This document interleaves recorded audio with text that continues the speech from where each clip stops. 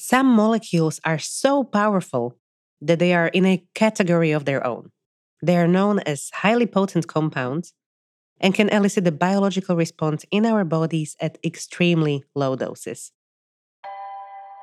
This potency can be useful if we need it to specifically target a small cell population.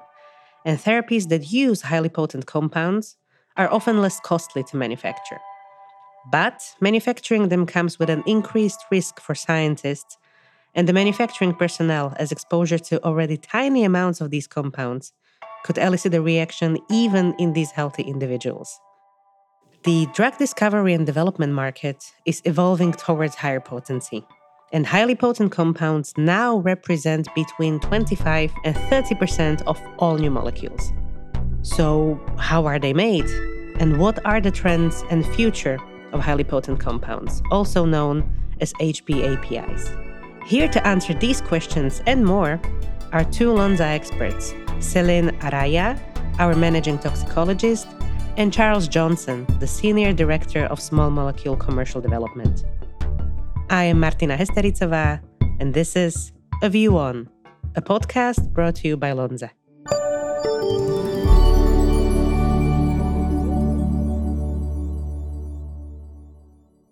So first of all, hi Selene, hi Charlie. Thank you so much for joining us today. Good morning, Martina, and thank you for the invitation to this podcast. You too, Martina, from my side too. So let's jump directly into the topic, which I personally find more than fascinating. Charlie, could you describe for us what is a highly potent compound in the first place? So in a very simple way of describing a highly potent compound, it's an entity that elicits a pharmacological and or biological response at a very low dose, typically low milligrams per day.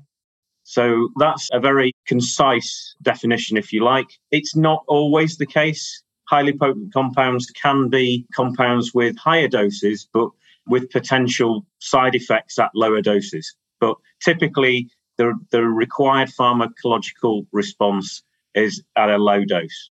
If I can add something to that, just from an occupational toxicological perspective, highly potent compounds usually have an occupational exposure limit, short OEL, below 10 micrograms per cubic meters of inhaled air as an 8-hour time-weighted average. Thanks, Selene. And would you mind explaining to our listeners what the OEL stands for? Yes, the OEL is a dose based on a current scientific knowledge. It is judged that there would be minimal risk to the health of the workforce if they were exposed to the substance by inhalation every day throughout their working lifetime. Okay, so this is relevant more for the manufacturing side of things, I assume, right? To keep the scientists that are in contact during the process of the manufacturing safe, right? Yes, during the manufacturing, but this value is actually used also outside of the manufacturing place. Workers that work in building construction, for example, really everything that could be a risk for an employee. Our listeners are by now familiar with all the modalities that Lonza helps to manufacture. Small molecules, proteins, biologics, and even cell and gene therapies. I wonder, can all of these modalities be considered highly potent?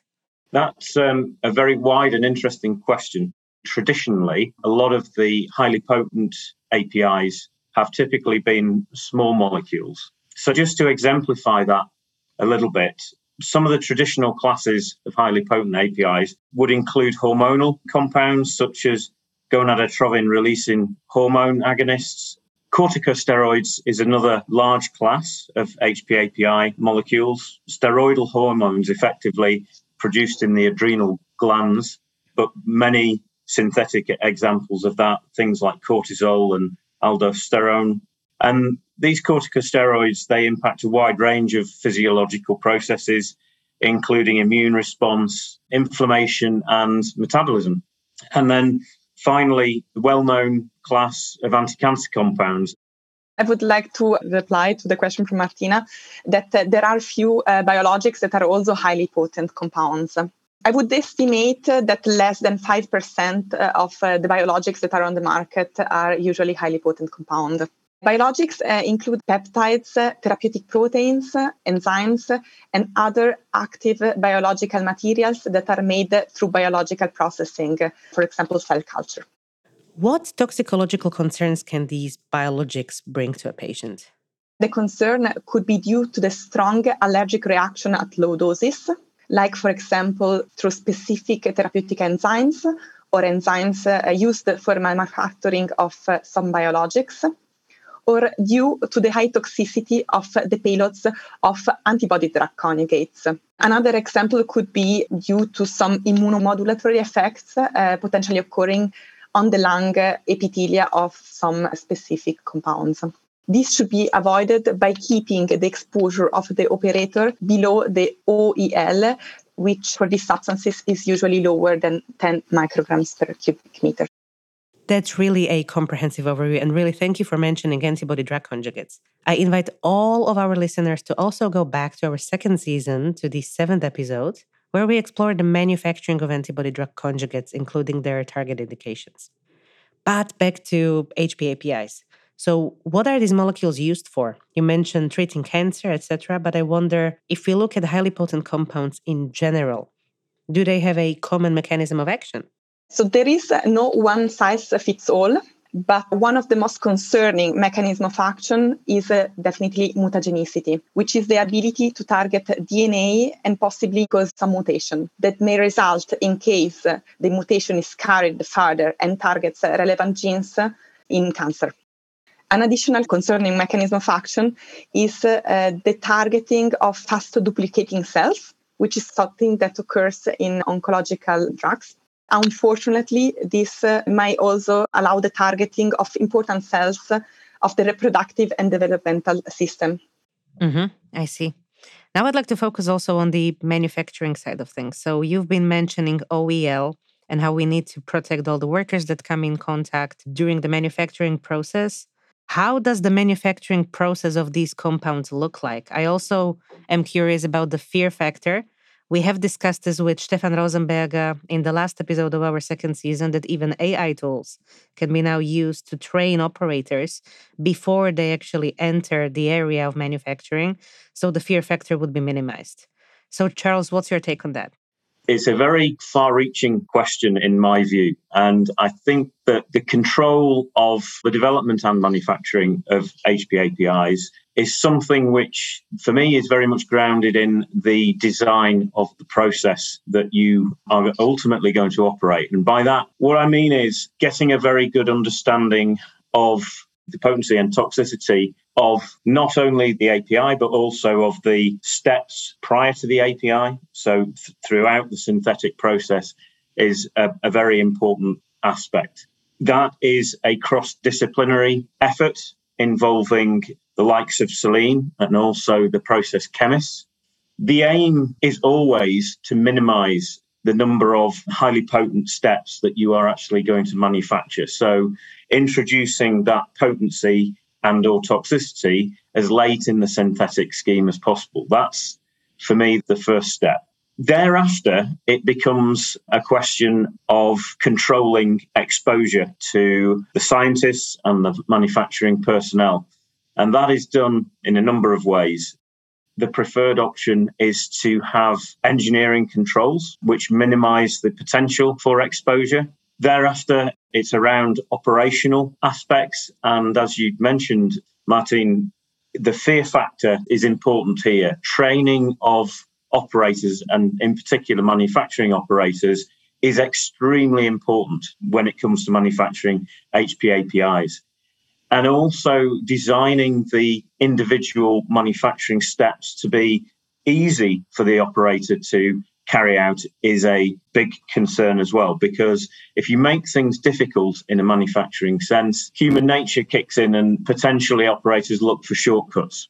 And then finally, obviously, protective personnel equipment is part of the solution, but it should be the point of last resort. In my mind, if you're heavily relying on PPE, then you've failed at the earlier points in the design of the process and in the training of operators. Really good point you just raised. Thank you. And from my experience, so I worked as a scientist for more than a decade, actually. And when I joined Lonza as a scientist, I thought that with my experience from my PhD studies, having worked with heavy metals, I would know how to handle APIs. I remember that one training I did where it was basically a training designed to just open a container with a highly potent compound, weight on a scale, and prepare a solution out of it in a fume hood. Instead of using a highly potent compound, we used a highly fluorescent compound without the UV light while I was handling the compound. And then we looked at the aftermath. I thought, since I've been handling toxic things more than half of my life, that I would do really well. But I must say, when I looked under the UV light at the fume hood, I was really surprised to see many particles around it because it was a really fluffy compound, let's say. So already when I opened the container, it was flowing everywhere. And this made me really self-conscious of how complicated it must be to learn to behave in a different way, I assume, right? So when you're handling these compounds, you can't just move the way you would normally do. You need to learn how to move more slowly, right? More patiently. So, Charlie, I also would like to ask you if you could explain or really describe to us so we can imagine how it looks like. How should you change your behavior when you have a highly potent compound on your hands? One of the key things there is to be very familiar with the standard operating procedures for the equipment that you are dealing with. Things should be done in a careful manner, avoiding situations where you are rushing. I think those are the key things. And Martina, I just also wanted to thank you a lot for explaining your experience with highly potent compounds as a worker. I also wanted to add on the experience on designing the process for the highly potent compounds. There are also other measures that are in place, and actually the STOP principle applies. This STOP principle defines the hierarchy of protective measures and groups them. And this stands for substitution, technical measures, and organizational and personal protective equipment. And the PPE, personal protective equipment, is really only the last resource. Selene, I also wonder, how do you determine how much containment is needed for a given molecule? To determine the containment, you have to do something that is called risk assessment. Risk is usually the combination of hazard and exposure. You always aim to reduce the exposure as low as possible. And in relation to the hazard assessment, the concept comes back to the heart of toxicology, which is the science of hazard. Or I prefer to see it actually as the science of health. The dose makes the poison is indeed the principle from Paracelsus. During the API development, doses that are efficacious are characterized, and these can be used for the hazard assessment. These studies are checked, and the most relevant critical effects and doses are used to derive a safe exposure limits relevant for the worker population. What are our in-house capabilities to support the manufacture of highly potent APIs at Lonza? The easy answer to that, it's very extensive, and it's extensive in a number of different ways. So Lonza's capabilities cut across lots of different technologies. So we've been talking about small molecules, we've been talking about biologics, we've been talking about enzymes and peptides. So there's a lot of capability within Lonza that cuts across those different technology streams, and including this up-and-coming area of antibody-drug conjugates, for example. It also cuts across both drug substance and drug product capabilities. On the drug product side, a lot of what is done in some of the US sites is associated with new oncology drugs. A lot of those have bioavailability issues. So there is a lot of containment technology associated with being able to deal with those challenges. The final point that I would make as well is that there is a very large operating range for work with HPAPIs within Lonza. So everything from very, very small lab scale capability all the way up to multi-tons batch capability for some of the higher volume products, for example, tyrosine kinase inhibitors, etc. Charlie, what about trends in this space? It's very difficult to very accurately describe that, but somewhere between sort of 25 and 30% of all new chemical entities are highly potent. And I think that that's a pretty good estimate, actually, and I think there is a trend towards greater potency as well. Certainly the overall trend, not just in oncology, because perhaps that is moving in a more targeted direction, but in a lot of other disciplines, HPAPIs are becoming more prevalent. And again, this goes back to the question, what are the advantages of working with HPAPIs? A patient is receiving less of a drug. It's maybe easier to administer, and also focusing on oral delivery of drugs rather than intravenous delivery, which has historically been a feature of oncology therapy as well. From a manufacturing perspective, if you're producing less of a material, it's an advantage. It's more efficient. You're not using large equipment all the time. You're not using large volumes of reagents and solvents. It's a more sustainable, a more green approach to manufacturing. So I think there are a number of pressures that drive the path towards more and more HPAPIs. The primary advantage is to be able to cure more people. And there are just some therapies that have to have low doses to be able to cure patients in the appropriate way. Coming back to the highly potent API landscape, we have determined that there is a large expectation that the market will grow. More and more compounds that are entering the development pipeline are highly potent. I wonder, what developments do you expect from the manufacturing perspective?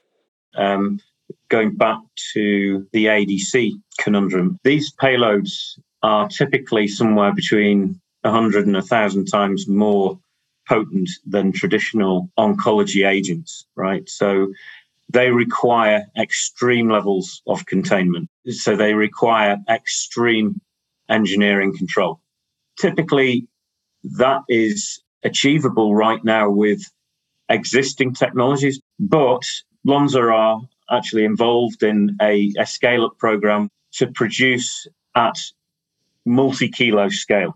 And that becomes a challenge because it's not then just a challenge of dispensing and isolating materials. Every step in that production train has to be rigorously contained. So I would say that the trend is to more extreme containment, engineering containment at larger scale for things like ADCs. So actually optimizing your equipment train when working with HPAPIs is important, both from a safety, an efficiency, and a cleaning perspective. So the less equipment that you use, the less surfaces that you expose to your potent compound, the better. The less times you transfer highly potent materials, the less risk there is. So again, it sort of comes back to the design aspects of your process, but those are trends as well.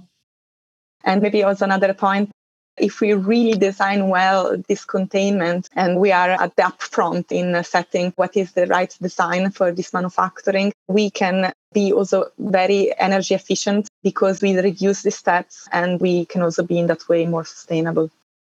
What a fantastic way to end the episode. Yeah, thank you. I can really see you are very motivated to work in this area. And I'm sure our listeners now understand better how highly potent APIs are made that are saving the lives of many patients around the world. So thanks again. Thank you, Martina. It was great. Thanks for the opportunity. And that's all for today. Thanks for listening to a view on manufacturing of highly potent compounds with Selene, Araya, and Charles Johnson.